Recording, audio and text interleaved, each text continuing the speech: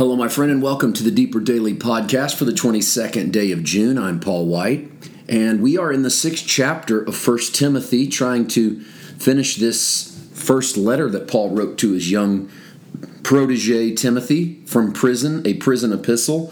One of the last two things Paul ever writes, at least one of the last two things Paul writes that's inspired into the New Testament, and that's 1 and 2 Timothy.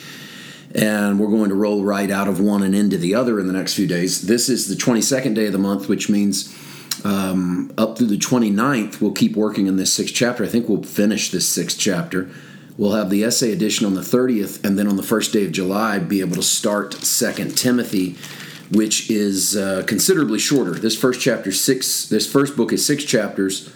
The second book is 4 chapters, but one of those chapters is rather short. Chapter 3 is not very long.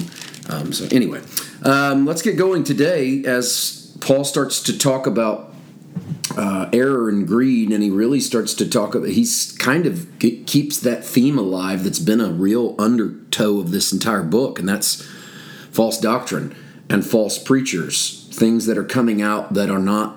And here he finally starts to give some theology behind it, because he's talked about, them preaching their own ideas, stuff like celibacy and abstaining from certain foods. And he's dealt with sin, their hidden sin, their private sin.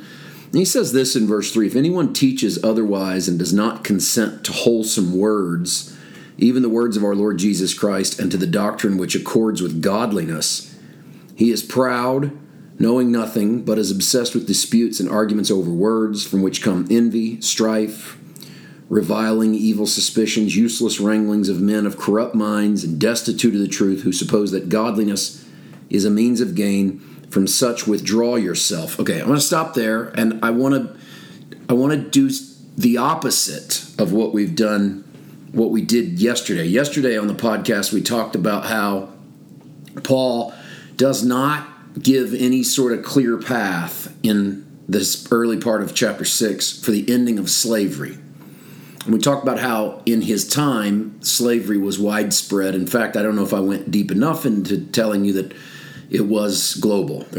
Every single culture had a version of slavery.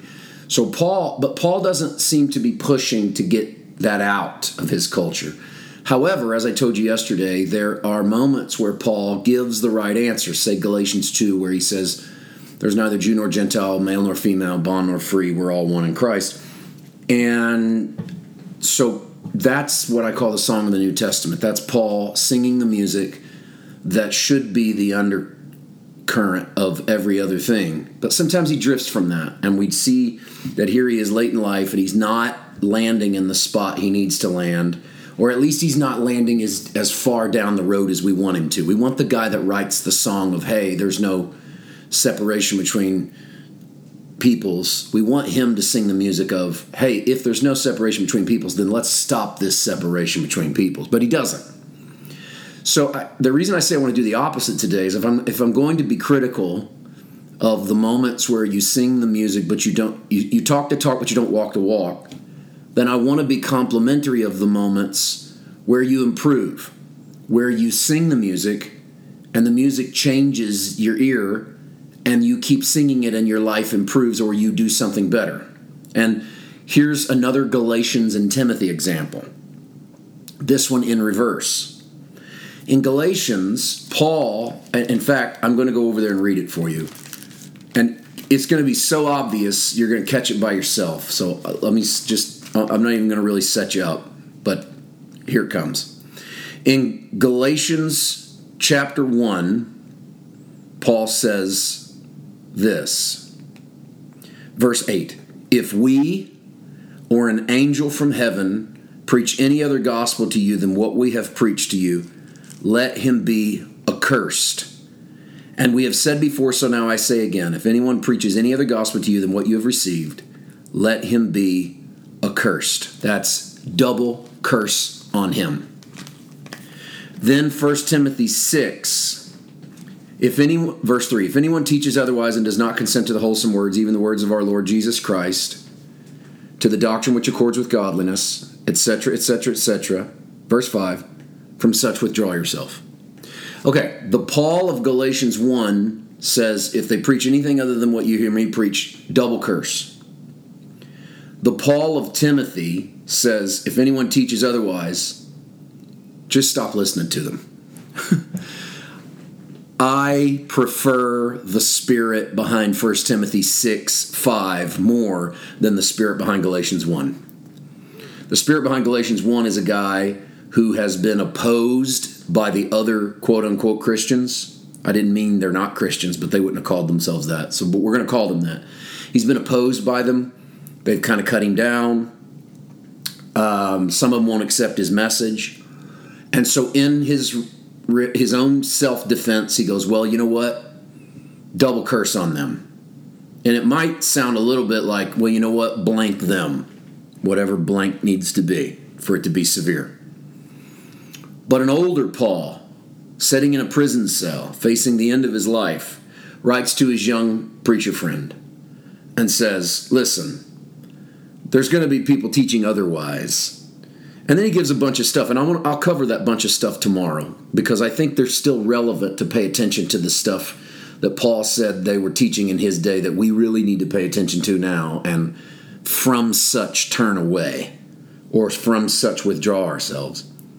But that Paul, that old Paul, that facing the end of the road Paul, says, look, there's a bunch of guys saying a bunch of stuff, and they're arguing and they're fighting, and they're preaching doctrines that aren't leading you any closer to Christ. Here's how I think you should handle them. No words of curse, no double curse. He goes, just quit hanging out with them. Just turn away from them. Let them go about their business. This is a tempered Paul. This is an older Paul who goes, you know, I might not be getting it all right. And in some ways, sometimes I'm taking steps backwards. But in some things, I'm growing. And once again, you know I'm going to say this, because I say this every time. This encourages me. I know I've taken some steps backwards in some areas, and I know that I have taken steps sideways in some areas because I'm growing. But I also would like to think that I'm getting some things right. Maybe some things that I used to get wrong, I'm getting right. I'm not entirely sure what they all are. I'm not sure Paul would have known what all of his were, but we, from a 2,000-year perspective and a 30,000-foot view, can get an insight into this with Paul and see that, hey, it really is working. Even in these dying days, the Holy Spirit is still doing a work, and that encourages me that he's still doing a work in us as well. Tomorrow we're going to break down some of these things he talks about and see if we can spot them in our world today. We'll see you tomorrow. God bless.